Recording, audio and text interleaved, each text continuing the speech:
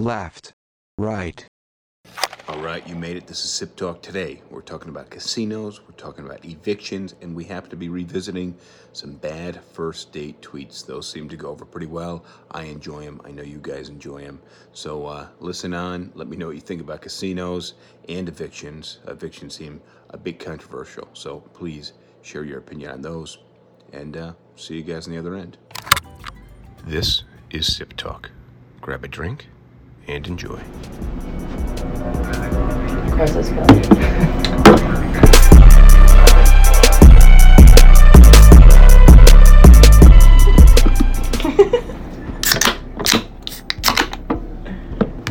Cheers. Cheers. Cheers.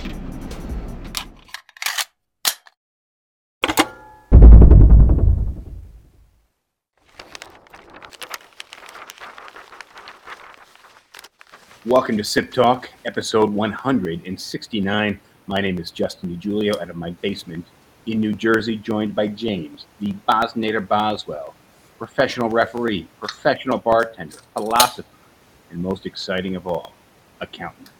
James, nice to have you here.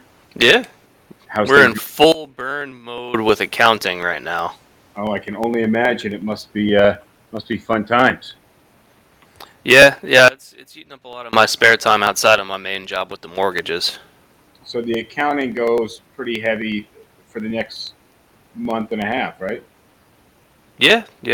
Really, I'd say the next 2 months because, well, I'm no longer in the office. I'm no longer full time, so a lot of these things don't apply to me anymore. But yeah, we would burn hard until April 15th, and then the partners would close the office at noon on April 15th. And we would have some beers and some pizza in the office and just kind of celebrate tax season being behind us.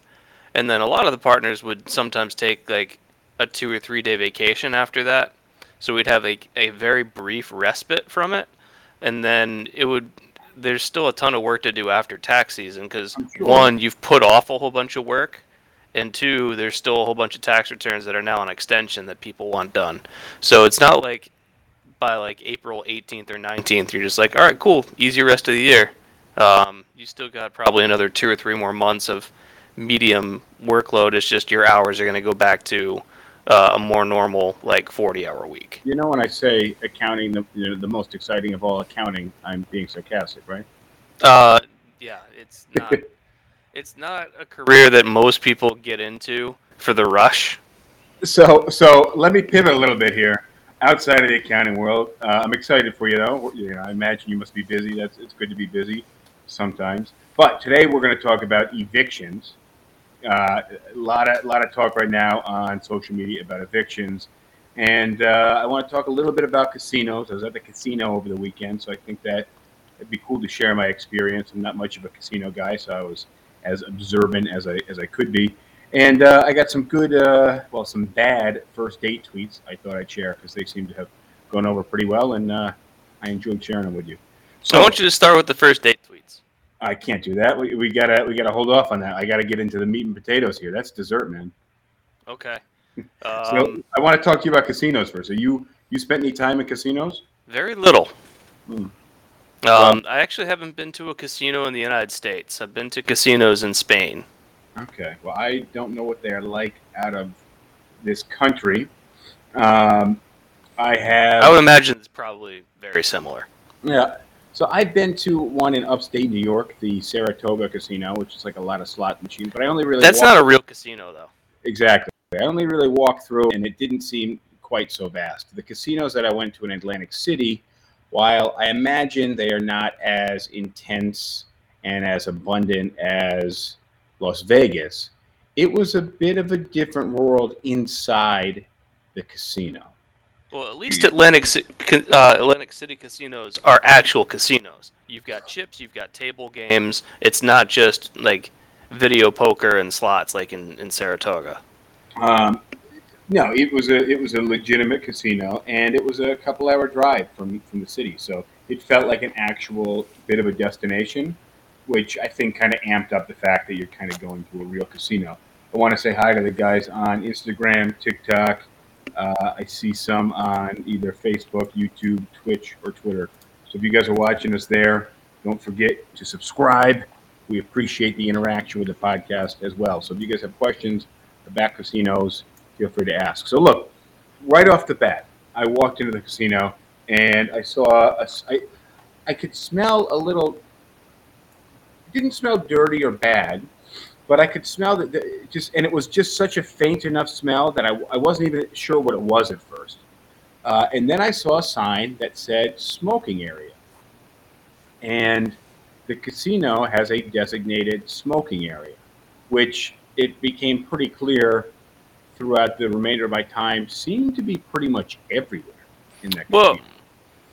I've always thought that anti-smoking ads come off as a little preachy and exaggerating, but there's one line from an anti-smoking ad that I think actually is on point, which is a no smoking section in a restaurant is like a no peeing section in a pool.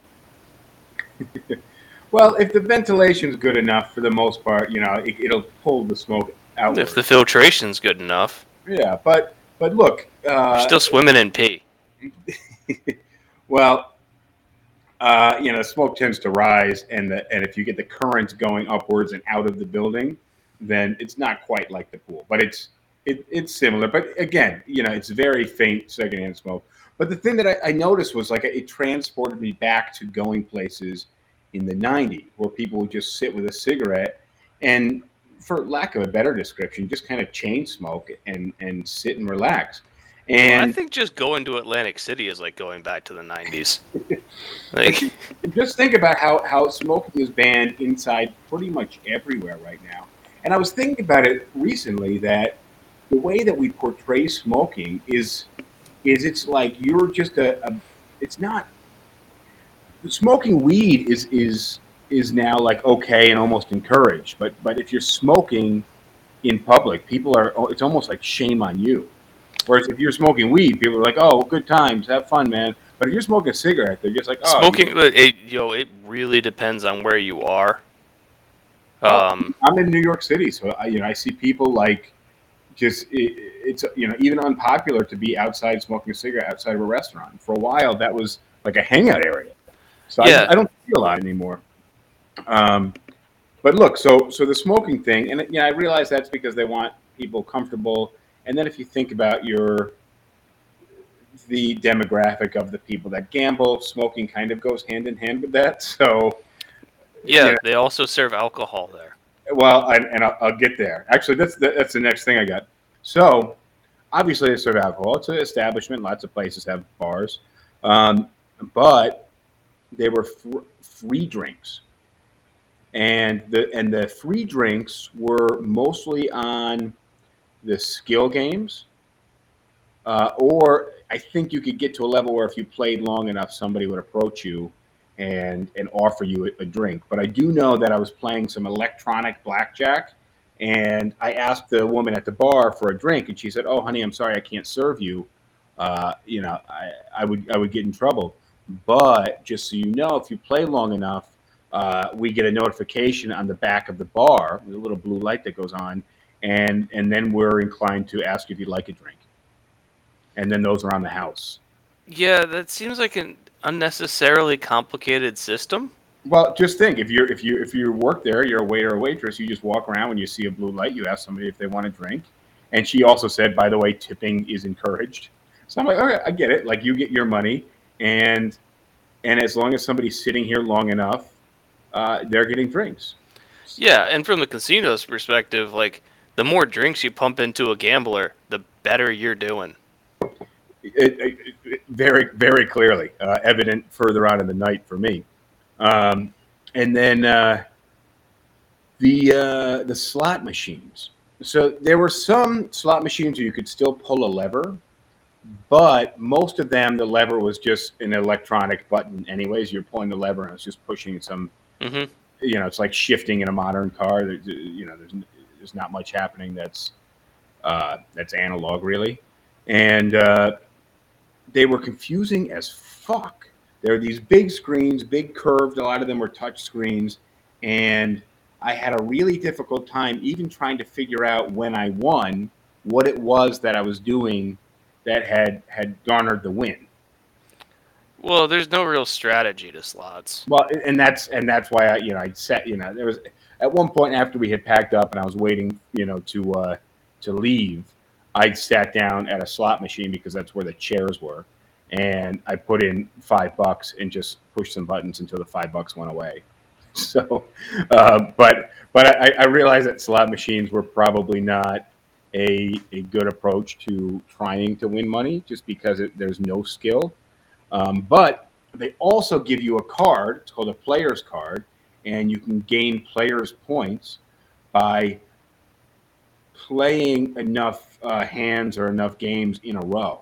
And if you move to another machine and you take that player's card out, it resets to 0. So they encourage you to play consecutive games to get points, and then those points just reset once you leave. So some pretty cool psychology when it comes to like making you feel special. Yeah, when it comes to business practice refinement, casinos are at about the apex. Well, well, yeah. I mean, with the free drinks, the machines also were confusing with how you were betting. So you could play a 50-cent game, but you would bet and you would basically like bet in multiples of 2 or 5 or whatever. Yeah, So you can bet different lines on the slot machine. So it might be a $1 bet, but if you bet like 9 lines or something, now it's a $9 bet. yeah, and but it's also very confusing to figure out what exactly you're doing. So um, I also noticed on the slot machines, especially, that when you win, there's a big notification. Like it'll say winner, winner. Some Mhm. bells will ding, and they really it's kind of like feel good, like what's the word, like dopamine. Good job, but and even on small wins. So Mhm. even if you win, 20 cents. But what I also found was that if you bet $5, okay, so you're in for $5, and then you win $3, you actually lost $2. But the machine would still say in big letters, win, win, win. So I thought that was very deceptive. And then, of course, when you lose, there's no you lose that pops up on the screen. It just starts the next game. So they're literally not delivering any negative. They're not like prompting your emotions for any negativity. And No, no, they want to make it as quick as possible for you to get back in and play the next one. But when you win, they want you to slow down a little bit so that you experience the win. And but like with the loss, they don't want to give you time to dwell on it. They want you to say, "I lost. All right, cool. Press the button next round." and it's almost there were times that I lost that I didn't even realize. I was like, oh, is it time for my bet now? Especially when I was playing the electronic blackjack, and I was like, oh no, it's a new game already, or I lost. I'm on the whatever screen. So I didn't play much because I'm not really big in gambling because I know I don't have that skill, and I'm also way too ADD to like really get into it and start paying attention. There's a lot going on around me. I couldn't really focus. But I did play a little blackjack in that area where I first met. We first got there, and met the lady who told me how the free drinks thing worked. So I wanted to see if I could score some free drinks, and I actually played maybe like 40 minutes to an hour. I sunk in total maybe $10 to $15, so not like a That's ton of not money. bad. And I got 2 free drinks. So the way that I So looked at it is I could have sat at a bar for an hour and spent 10, 12, $15 on drinks and just not had any stimulation like that. yeah, so you So broke even. as far as I'm concerned, I got a couple of drinks and sat there for an hour. Um, but Rosh is asking if you saw anybody wearing a tuxedo there. so when I heard we were going to the casino, I said, okay, grab my suit. And then I was told, no, you have to wear cool clothes. You can't wear a suit. I was like, well, what do you mean cool clothes? I thought the suit would blend in. We're going to a casino. Now I'm thinking 1980s Rain Man when Tom Cruise and Dustin Hoffman buy some suits. Dustin Hoffman's what's the word I'm looking for? Not on the spectrum. He's autistic. It's on the spectrum. But and he can count cards. So they go to the casino. They're playing some blackjack or poker or something. and he's kind of the cards that are winning big. They got some suits made to go out to Las Vegas. Nobody was dressed like that. Well, And, in Vegas, you're gonna find casinos where people are dressed like that. You're in Atlantic City. well, that could have been the difference. And I will also say that the demographics were definitely aged pretty far north. A lot of old people there, which I thought was strange, but I guess you can take more risk when it comes to financial situations. You don't have to live as long, I guess. And Um, also, what else are you doing today? yeah, yeah, and I mean, if you're playing like you have whatever amount of money you're going to go in, and you're not going to dip any deeper than that, that's fine. Like, and I think that's probably the only way to play. But I can tell you, like losing money, I'm like, oh, I want to win this back. I got a little of that playing some blackjack. Um, It's really easy to fall into that trap. but it is just because of the way the psychology works. Hmm. And then the other thing I noticed was there was a lot of very, very heavy people there, and I couldn't figure out if. Well, it's noticeable because I come from New York City, where everybody walks around, and you don't see like really obese people. But and because how else are they getting around? They're not going up and down the stairs and out and about and fifth floor walk up and coming in and out and walking to work. Whereas I walk at like 9 miles an hour everywhere I'm going. So I wasn't sure if it was just a cross section of America that like New York City wasn't a part of, or it was somehow related to the type of establishment. But we're talking heavy, heavy people, a lot of which were using canes or they were on little Mario Kart things. Well, you're also getting a lot of people that aren't from Atlantic City or New York City going to Atlantic City for the weekend. Yeah, yeah. So yeah, but I don't know if it was just a cross section of the general population that happens to be traveling, or it happens to be the population that gets lured in by casinos. Probably much more the latter. I would think so, but I just thought it was very strange. There were times where we were in an elevator that could fit 8 people, and there was 3 people on there, and I'm going, wow, I guess I'll let you guys ride up. I'll catch the next one, type of thing. Yeah. Which it's just an observation. That's anybody can feel any way they want about it. I just happen to notice it. And then the night that I was there, I'd like to just sit at the bar and kind of people watch and sit around. So I go up to the bar. I ordered a glass of Lagavulin, which is, I don't know, a $90 bottle, $100 bottle.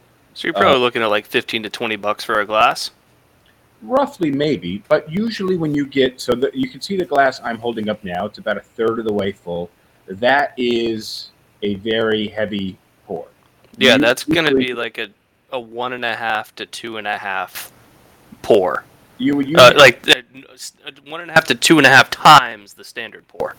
so I like to put my finger at the bottom of the glass, and usually that's the level that the drink is poured to. Obviously, the diameter of the glass matters, but the drink that I got was halfway full in the rocks glass, and I just thought to myself at the time, "Oh, this bartender doesn't have any idea what he's doing." Was it served neat? It was served neat, yeah. So there were no rocks, and I thought to myself, "Oh, he has no idea the value of the scotch, and he's probably not a very experienced bartender." Didn't think anything of it. I came back later, almost as like a nightcap, and had gone out, like played a little cards and smoked a cigar. Came back to have a little nightcap, and he poured me the same glass, and I remember thinking again, damn, that's like in New York City, this glass would have cost me $60, right? It would have been like a triple or Yeah. quadruple. Yeah, halfway full in the glass is going to be at least a triple pour. So then I talked to our friend Eric, who's a big fan of casinos, as we both know, and he's saying, and I was just saying, oh yeah, they gave me some free drinks, and he goes, yeah, and if you order a cocktail, they give you really really heavy pours, and then it clicked for me that was something that may have been a bit intentional, that the pour was so heavy. Now I don't know. No, it totally was. I can tell you that one, if you're a bartender at a casino, you're gonna have experience. Like you're not gonna find bartenders that don't know what they're doing at a casino. You just aren't. It's too high volume and it's too demanding of a job for someone who doesn't know what they're doing to last, or even to get hired in the first place. And two, casinos control everything meticulously. Every aspect of a casino is planned. So if their bartenders are giving out a 4.5 or 5 ounce standard pour instead of the normal 1.5, Yeah. that's designed. Well, I mean, and I can guarantee you. well, in thinking back after our friend Eric told me, yeah, they're known for giving heavy pours. I'm like, okay, that makes sense. Along with the consistency that I had two drinks several hours apart, and it was about the same pour. I've never ordered a glass of scotch that was that heavy of a pour ever. Minus one time I was in Lake George, and I went to a bar and ordered a glass of Dewar's, and they filled it to just about the ridge, the top ridge on a solo cup. And So I was with like, ice, so if you get a 16-ounce solo cup and let's assume that you've got it filled to the top with ice, then you're probably looking at about a 6 to 7 ounce pour. this was no ice. It was all neat, and it was like more than half the bottle. And I drank one, and then I think I ended up trying to go back for another, and I don't remember the rest of the night. So Yeah, you wouldn't. You like each one, like a solo cup full of scotch is going to be. Oh boy, I don't know what the milliliters are because a bottle of scotch is 750. yeah, So and I gotta figure out how many milliliters is 16 ounces. It's probably but, like 450. but yeah, and I just thought that this was obviously somebody who didn't know anything about drinks, and I assume in Lake George, maybe they didn't, and I was 16 ounces is more than half a bottle of scotch. yeah, and I remember looking at the bottle and thinking like the bottle's almost gone now. Is this for real? And I hadn't there was no flirtation involved or anything like that. I just don't know why you would serve somebody that much. Um, which reminds me of a funny story. So I used to, I worked at this gym in Albany, and there's a bunch of bars near this gym. It was a Latham Circle, so that was a popular area at once. So there was a lot of shopping malls, some strip malls, and some sports bars around. So there was this one sports bar I used to go to, and a couple of people from the gym used to go there. What was the name of the bar? Oh God, it was almost like it had Pony in the name or something. It was in the direction of Siena from the Latham Circle, but I can't remember the name. It was on the right hand side. I could find it on a map if I needed to. But look, so I ordered a Jack and Diet Coke, and I was pretty drunk by the time I got there.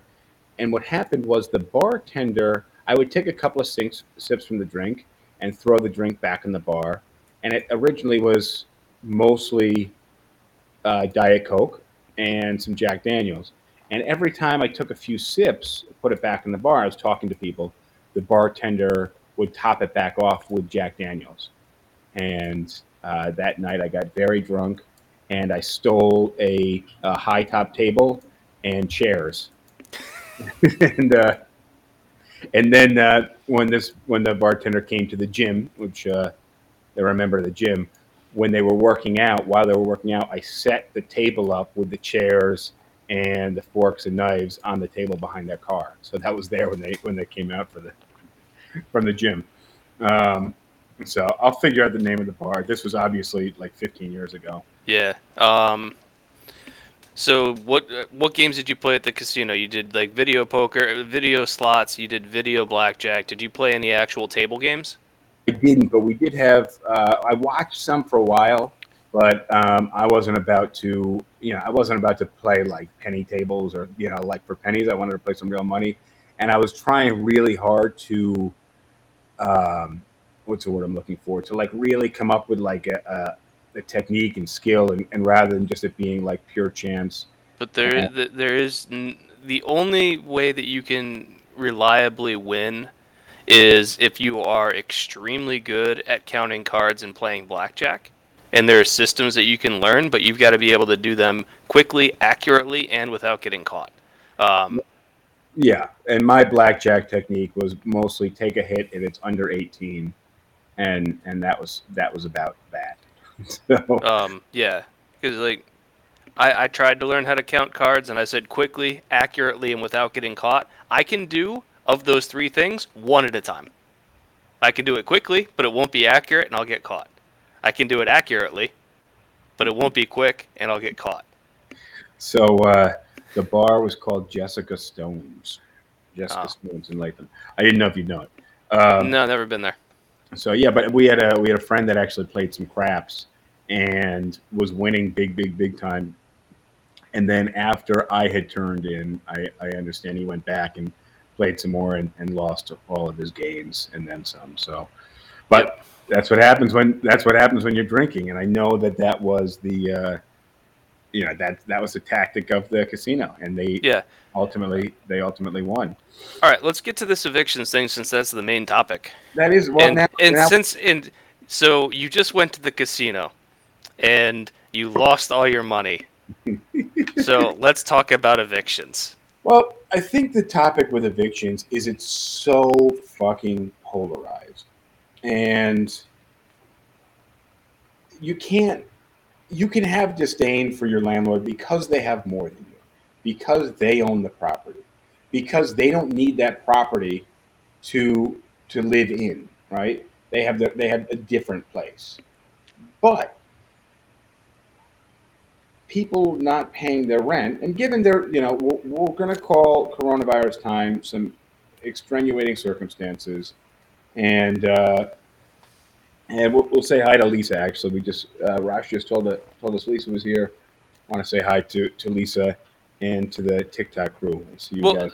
hold on. Before we go into detail about this, let's just ask some questions to the people so that they can comment on this, like about evictions and say like the first question I would ask is when it comes to evictions, is it the landlord's fault or the tenant's fault? And two, like, do you think that there should be a moratorium on evictions at like starting today? Do you think that there should still be a moratorium on evictions? And if so or not, why? Yeah, fair enough. But the question as to whether or not there should be evictions, I think, is a silly one, because I don't think it makes any sense to ban evictions, because then you don't need to pay rent, right? When you ban evictions, there's no implication for not paying rent. You agree with me there? To an extent. Okay, so why would you pay rent if you don't pay rent? You're not going to get kicked out. Well, like I moved out of my apartment in 2021. So I lived in my apartment through the first 18 months or so of coronavirus. And during that time, there was a moratorium on evictions. I think. I don't really know. I still paid my rent. But you were also still working, right? Yes. And you didn't lose a job because of coronavirus. Yes. So, but my question is, if you stopped paying rent for whatever reason, should you be kicked out? Now, my question for people who say that no, you shouldn't be kicked out would be, what responsibility does the landlord have to you? And if you're not going to pay rent, why is it fair that the landlord bears the burden of having to pay full property taxes and pay your utilities? And then, God forbid, utilities are in your name, heat and hot water, and you don't pay those utilities, and they get shut off, and now the landlord has to keep them on, so that one, it could be considered constructive eviction if he didn't pay it, and then two, if you didn't have heat and hot water, your pipes would freeze and do further damage to the house. So the landlord has all these costs, even though you're not paying rent. Well, and there's also various duties on the landlord's part to repair certain things in the house. So even if you're not paying rent, if there's things like mold or an appliance breaks or like things that are provided by the landlord per the lease, then the landlord still has to pay the money to fix those things, even if you're not paying rent. Yeah, and just general upkeep. So Hmm. mowing the lawn, caring for the sidewalks, shoveling snow. Yeah, if the roof is leaking, I'm working with a landlord right now. She's had somebody in there who actually faked the lease and moved in by telling the downstairs tenant that they had just signed the lease and went inside and locked their key inside because he let them through the back. And the downstairs tenant did. And they took occupancy and they had a voucher. So the voucher started paying rent, even though they had faked the landlord's signature on the voucher lease.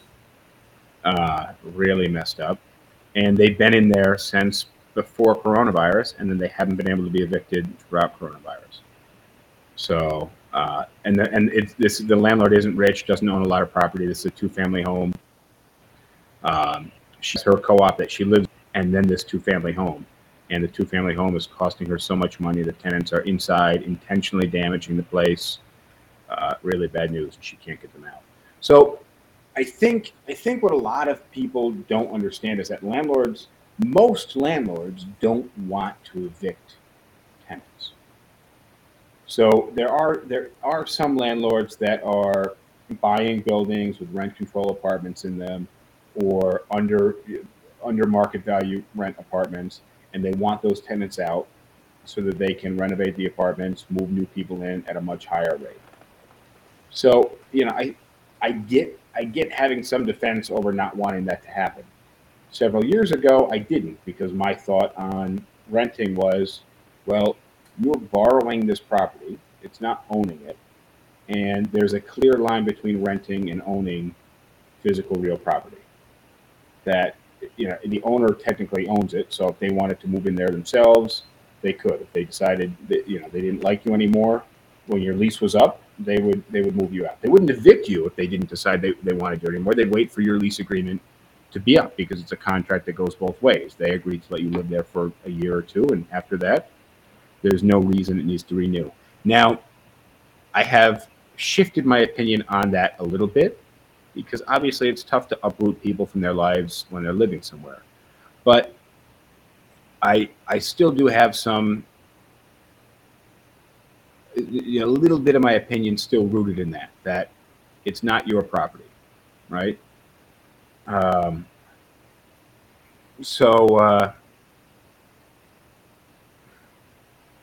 I don't know. I don't know where to go from there. How do I pivot out of that? The thing, yeah, you have to balance some things here, because you don't want to make it too easy for landlords to just kick people out, because then you make renting a exercise in instability for all renters, where if you don't give enough notice and you don't give people enough time, then it means that you're never going to be able to establish yourself. And like, I rented the same apartment for 13 years, and like it would have been really annoying if like every single year I had to worry about whether or not I was going to be able to renew my lease. I agree with you there, but that's also what the eviction courts are for. What if the landlord just said to you one year, "Hey, we need to rehab this building because it has structural issues, and you got to move." And your I lease, don't know. when your lease is up, I think that would be fair. You signed a lease. Yeah, You didn't I purchase can it. tell you that I wouldn't have been happy. No, but again, you rented this, so you have, what's your ownership stake in it? I would say that if they were to do something like that, then I would need a really good lead time, probably at least 3 months. I, I think that's fair. Most leases, at least in New York, if they are longer than a year, they have to give you 60 days notice. If they're 2 years or longer, they have to give you 90 days notice. So that's just written into the law. But being asked to leave once your agreement is up, to me, that sounds fair. Although in most cases, that you're not allowed to do that. If somebody's lease is expiring, it must be auto renewed, So yeah, and I that's don't the think, law. yeah, in That's the South law. Carolina it doesn't exist, because I've got a client recently bought a home, and the property that he bought, was being rented out by the previous owner. So when he bought the property, the previous owner was like, "Hey, there's still like 3 or 4 months left on this lease." And so as soon as he took ownership, he's like, "I have to honor the lease, so I will." But he told the like when he took ownership of the property, he told the renters, he says, "Hey, I'm going to be living in this house now, so like your lease is still good, but you're going to need to find someplace else to live after this because I will be living here." Yeah. But he gave them time. Yeah, you can't do that in New York for the most part. Now I know there's some rent control, rent stabilization laws. If the building is stabilized, that gets a little sketchier there. But just generally, I think unless you're on a rent stabilized apartment, which the renewal is pretty much guaranteed, the landlord can't ask you to leave. So why is a landlord going to evict someone? Well, primarily non-payment of rent. And the other would be damage to the building. Okay, damage to the building. I think those two things are going to take account of like 95 to 99% of like evictions. Well, what about other tenants are complaining about this tenant because maybe there's domestic disputes, police have been called, maybe they have a loud animal. I would imagine that would be a lot more difficult. Yeah. And now, if you have a felony, landlords can't discriminate against you. The only reason a landlord can is if you are a sex offender. So if you're a murderer or, I don't know, serial, grand theft autoer, they can't. I actually support that. Like, if having laws that prevent felons from doing normal things, to me, seems really unfair. Because if you're a felon and you went to prison and you served your time, that was the punishment. So you're out of prison. So you've paid your debt to society. But it's over. It's done with. You get to start your life again. But sure, but that couple, and that a lot of these people return to the system. So repeat offense is common. But I agree with you that once your time is served, it's served. But if there are complaints against you and you can't be evicted, I don't think that seems fair, especially if you're pissing off the other well-paying good tenants. And now well, the problem is that with like damage to the building or non-payment of rent, those are empirical. You can show that you haven't received payments from them, or you can show pictures of here's the window that was smashed by them. Whereas any kind of disruption or noise complaints or whatever, unless you have police reports, then it's really just a he said, she said, and it's going to be a lot harder to verify and substantiate your claim for why you want to evict this person. So that's why I say it's a lot. I think that you need to have more strict rules when it comes to evictions of that nature, because you need to protect tenants from landlords making things up. You do. With the goal of evicting. Because if you've got damage, here's the picture. If you're not paying rent, here's my bank statements. You haven't paid. Sure, but here's the other issue is that that's also for the court to decide. So landlords typically don't want to spend time in court if they're not going to succeed with an eviction. So landlords are typically only motivated to evict you if it's something pretty bad. And then it's also on the court to decide. But I want to share with you this story. I'm going to read a little bit of it on air because anybody who's listening may not be familiar with the story, and these are some crucial facts. Is this the article that you sent to us earlier today? Yes, this is from the New York Daily News. Title of the article is Evicted to Death. New York City woman found dead, homeless in subway. And so the title of the article is Evicted to Death. Subtitle, New York City woman found dead, homeless in subway, lost her home 4 years ago. So in title alone, I looked at that title and I said, well, it's not like she was evicted and then, the following week she died from being out in the cold or dying from starvation. 4 years went by. So then I was a little skeptical, and I started reading the article. She used to live in Queens, and then she died homeless and alone in a Long Island City subway station. She was covered in bed bugs and surrounded by bags. Now, this woman was an amateur painter. She hoarded cats, and ran her own travel agency in Long Island until the business shuttered. Now, I think they're trying to paint like a nice picture of her, but then throwing in the she hoarded cats was a bit of a red flag for me. It was weird. The whole article was written in a weird way. Yeah, but it's like, oh, John Sullivan died, And also, I would recommend when you post this on YouTube, put a link to that article in the description so that people can see it. I will. But, like when you hear, like, oh, Sullivan died of old age. He was 84 years old. John was survived by his family. He used to like sailing and collecting, boats in bottles or something.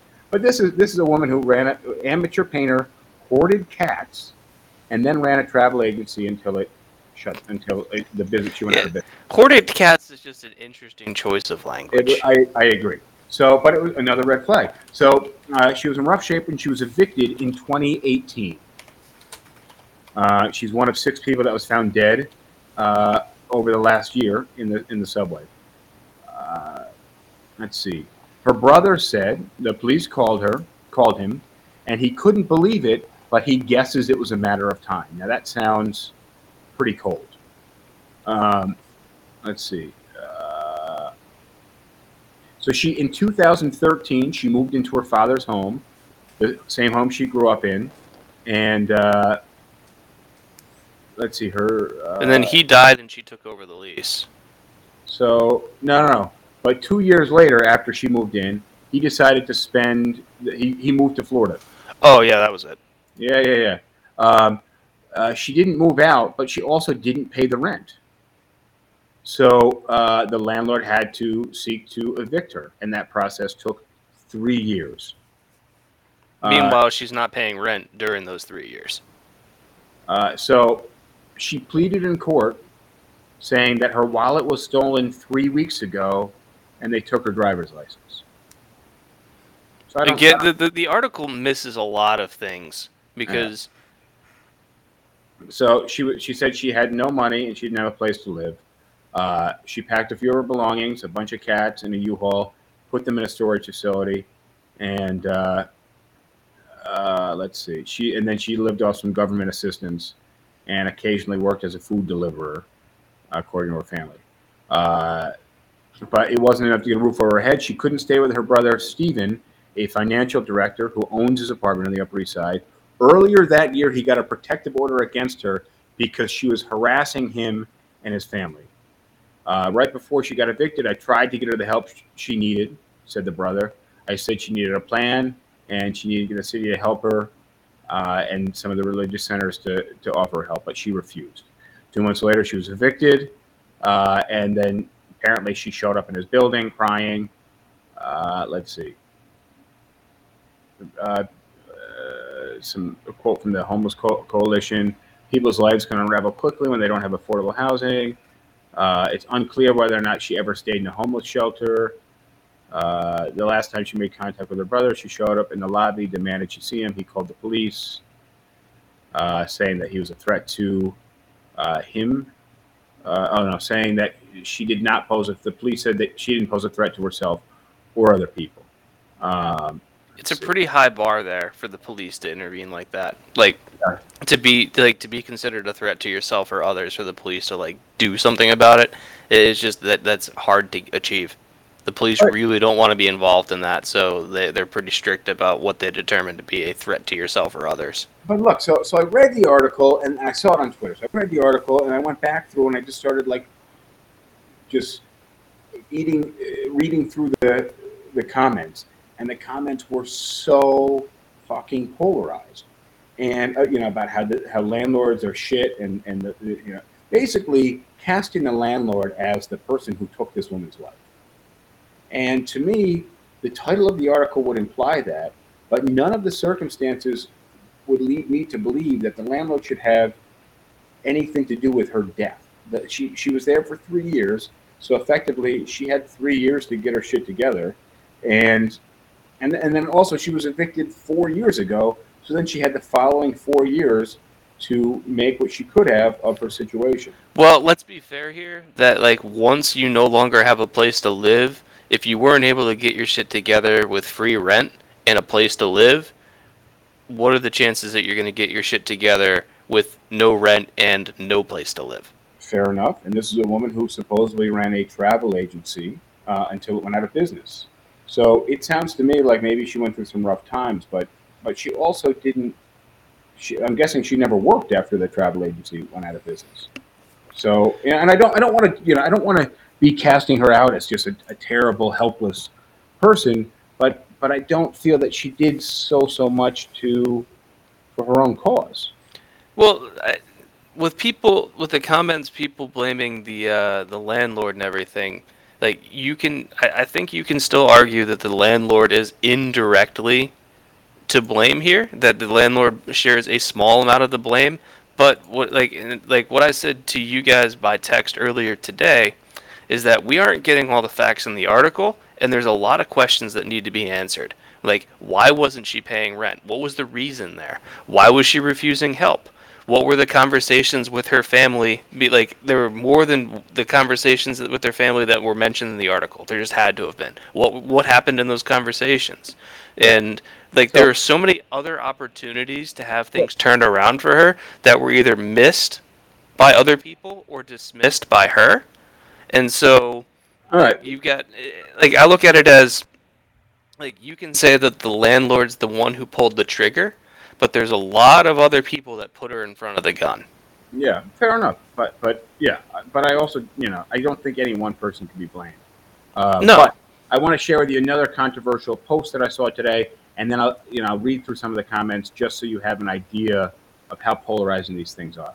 So apparently in a Bronx police precinct, there were 12 arrests this week after there were a lot of complaints because of shoplifters in like Rite Aid and stores like that. So there were 23 warrants and they recovered $1,800 worth of stuff. Now the stuff is mostly cosmetic products. So Okay. nail polish, soap, deodorant, tampons, things like that. So Probably mostly makeup, because that stuff's relatively high dollar and also something that's easy to palm. So, but well, it's a lot more like hygiene products and detergents, and then a lot of this stuff, if you walk down the street in New York City, is resold on the street. So these guys can make some money, oftentimes to buy drugs, but not always. Sometimes because they need the money. So let me just kick off the comments. So far, there's 100 comments, and I think this is posted like today or yesterday. So first comment: horrific. Yes. Stores have to continually be knocked off by people who can't afford to follow the law. And then the comment after that: the corrupt criminal cops are being hailed for this. Look at what was stolen. People are desperate. Stores have insurance. Now step off. And the person, the comment, So, stores don't have insurance for this. yeah, and they're not going to file an insurance claim for a 74-cent chapstick or something, right? Yeah, they would have insurance if their inventory was wiped out completely, like if there's a fire or something. But when it comes to what's called shrink, there's not really insurance for that. Exactly. So the original commenter said, yes, people are desperate. Let's allow people to steal. There are avenues and programs for this, not stealing from stores. I'm desperate for a Tahoe, but I'm not going to drive to the Chevy dealership and take it. Tahoe's not a necessity. Your false equivalency is pathetic. I'm not defending theft, but I'm not in denial of reality. Check your privilege. So now the person who posted this is saying the person who's commenting is privileged. And the guy goes, well, I have the privilege of working 2 jobs to be a sustainable member of society. I forgot that my paycheck comes with working and earning it. And then the guy says, the guy posted, I'm sorry I have to work 2 jobs. No one should have to do that in the richest country on earth. And then somebody else says, hey, the Rite Aid near me closed because of constant shoplifting. Now my elderly friend has to walk very far for her prescriptions. So let's see. I just want to give you another stream of comments here. Then here's another one. So the guy who posted, its name is Brandon. So Dan comments, I'm willing to bet all of them had the newest iPhone and best Nikes. So there's some racism there. And then Brandon says, well, I don't necessarily know that it's racism, because if you look at the people that are homeless and stealing from these stores, it's not a black or white or Hispanic thing. A lot of them are white. I'll give it that it could have some racial implicit there. But from just what I see on the streets, race is not an issue in homelessness that I see. So then Brandon says, I'm willing to bet you're teetering on saying something racist. And then Dan says, what does iPhones and sneakers have to do with race? Now you're playing the politician and reporter and twisting things. Um, and then Brandon says, now I know just sanctimonious classism when I see it. And this goes on for another Yeah, another 50 or 60 comments here. And it's just back and forth battling each other. And I'm guessing these two people are friends on Facebook, which is where I really like we're battling our fucking friends on our opinions about these things. And there's nothing constructive. No store should have to shut down because of shoplifting. And well, obviously nobody should have to shoplift.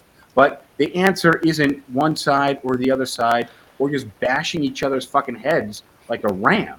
no, and if you want to look at this issue, like I would take a step back and say that there's a lot of issues going on right now, and like the arguments that you're seeing here are people selectively isolating something to make their point. But when you put all the issues combined together, it's really complicated, and you have to say, what's the reason that like people are stealing certain things from stores? What's driving them to do that? But And then also, is there it's not supposed to arrest people for stealing $2 worth of right? merchandise. And so then there's also the How's that work? there's the enforcement part of it of like, have we disincentivized police from enforcing laws and basically said it's okay to steal up to this much? And And what is the amount that it's okay to steal for? Because right, that's but what that guy's arguing. What these people needed.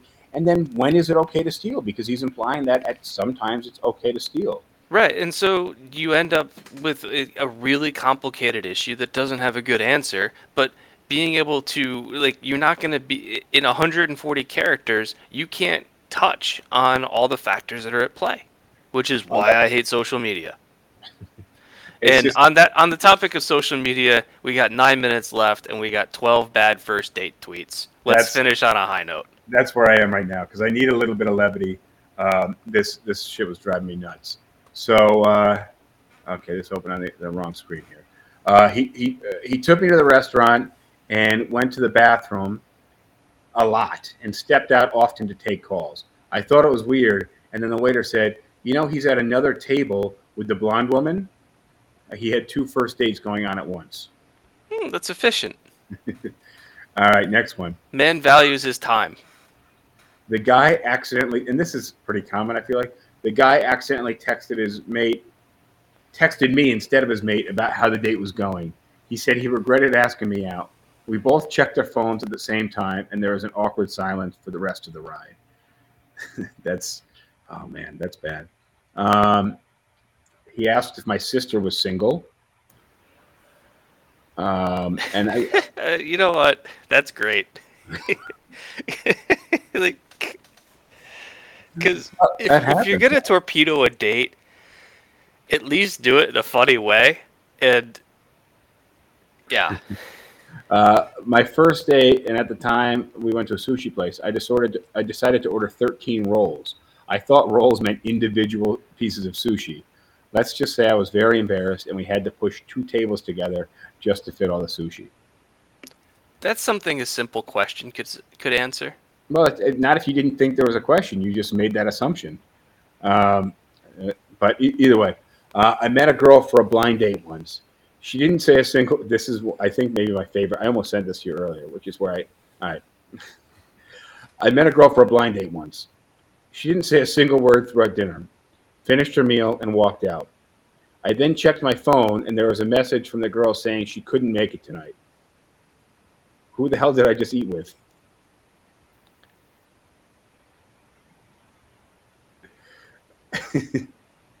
I'm trying to think about what happened there. Well, he must have saw somebody and then introduced himself and sat down at the table, and she was just so caught off guard. She just sat there while this guy ordered his own food. Yeah, I don't know why she wouldn't say something though. Like, Because people are weird, and some random dude just sat down at your table. because I've gone to restaurants by myself and I've eaten by myself. And if someone starts talking to me or someone sits down, like usually if I'm at a restaurant by myself, I'll eat at the bar. But if I were at a table and someone sat down at my table, I'd be like, "Excuse me, do I know you?"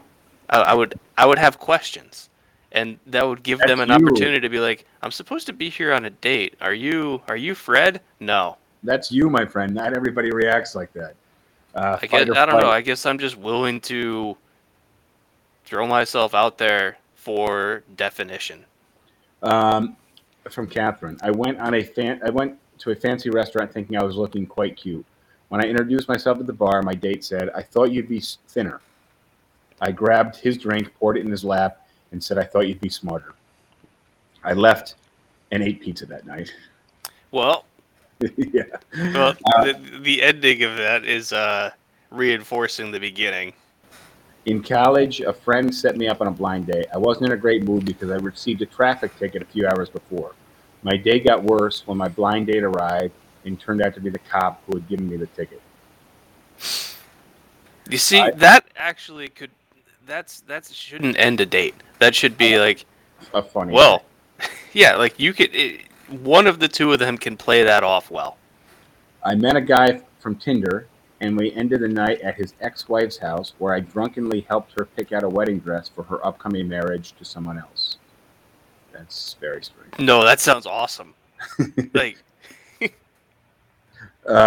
First date in high school, we were out at dinner, and I kept feeling something funny in my sweater. My date commented on my fidgeting, and I was completely shocked as I reached up my sleeve to pull out a pair of my mom's underwear. I now do my own laundry. yeah, lesson learned. That's bad. Uh, well, yes, I have, and didn't even know it was a date.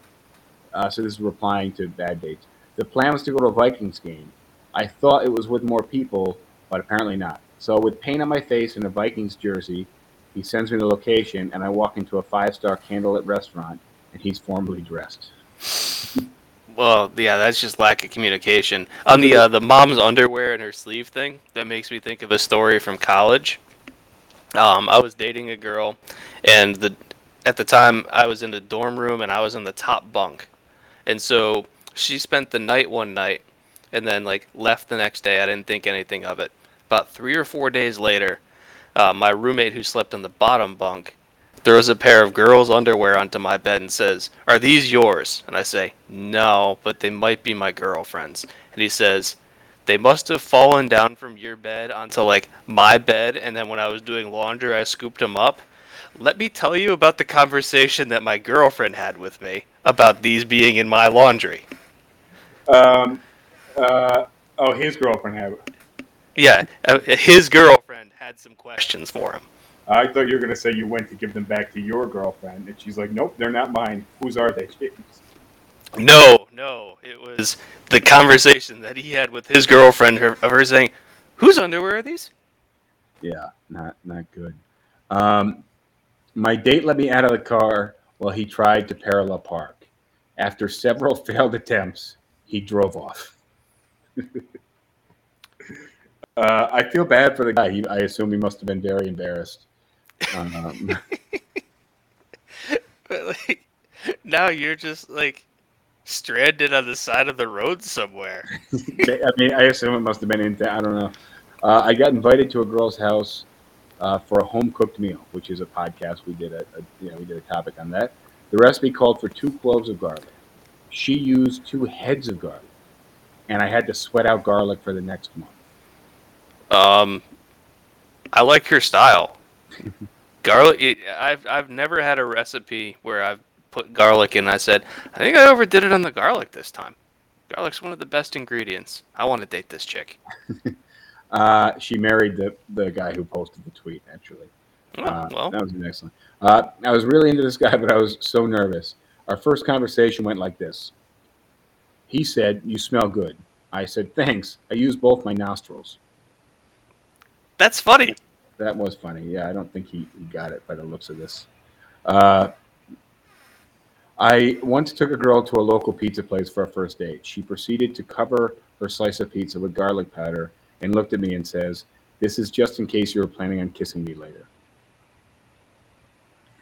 All right, I got three See, more. if, you know what? If you deliver that as a joke, like it comes off well. It's all about the tone. Because like, yeah, if you're on a date, be like, yeah, this is just in case you're trying to kiss me later. I only got time for one more because we got 30 seconds left. Went to the wrong house, and an elderly couple made me come in and watch TV with them while I searched for a phone book so I could call her to get the correct address. This is obviously pre-cell phone era. Pre-cell phone era, yeah, finding directions was tough. But on that note, we're out of time. So I guess I'll have to wrap up the last two tweets next episode. And I want to thank Rosh Galeb for feeding us everyone's comments and John Brandiz's address while we were live. Thank you, everybody, for being here. Thank you, James, and I will see you guys next time. Cheers, guys. Adios. All right, this is the other end. Thank you for joining throughout this entire podcast. It's nice to have you here. If you haven't already, make sure you subscribe to the podcast, which, if you made it this far, you owe me that. And don't forget to interact any other way. Comment, subscribe, share, like the podcast. It all helps us, and I appreciate that. And, of course, you can check out some of the other videos in the podcast Sip Talk series. So enjoy those too. See you guys next time. I like PBR. I just got priced out of it.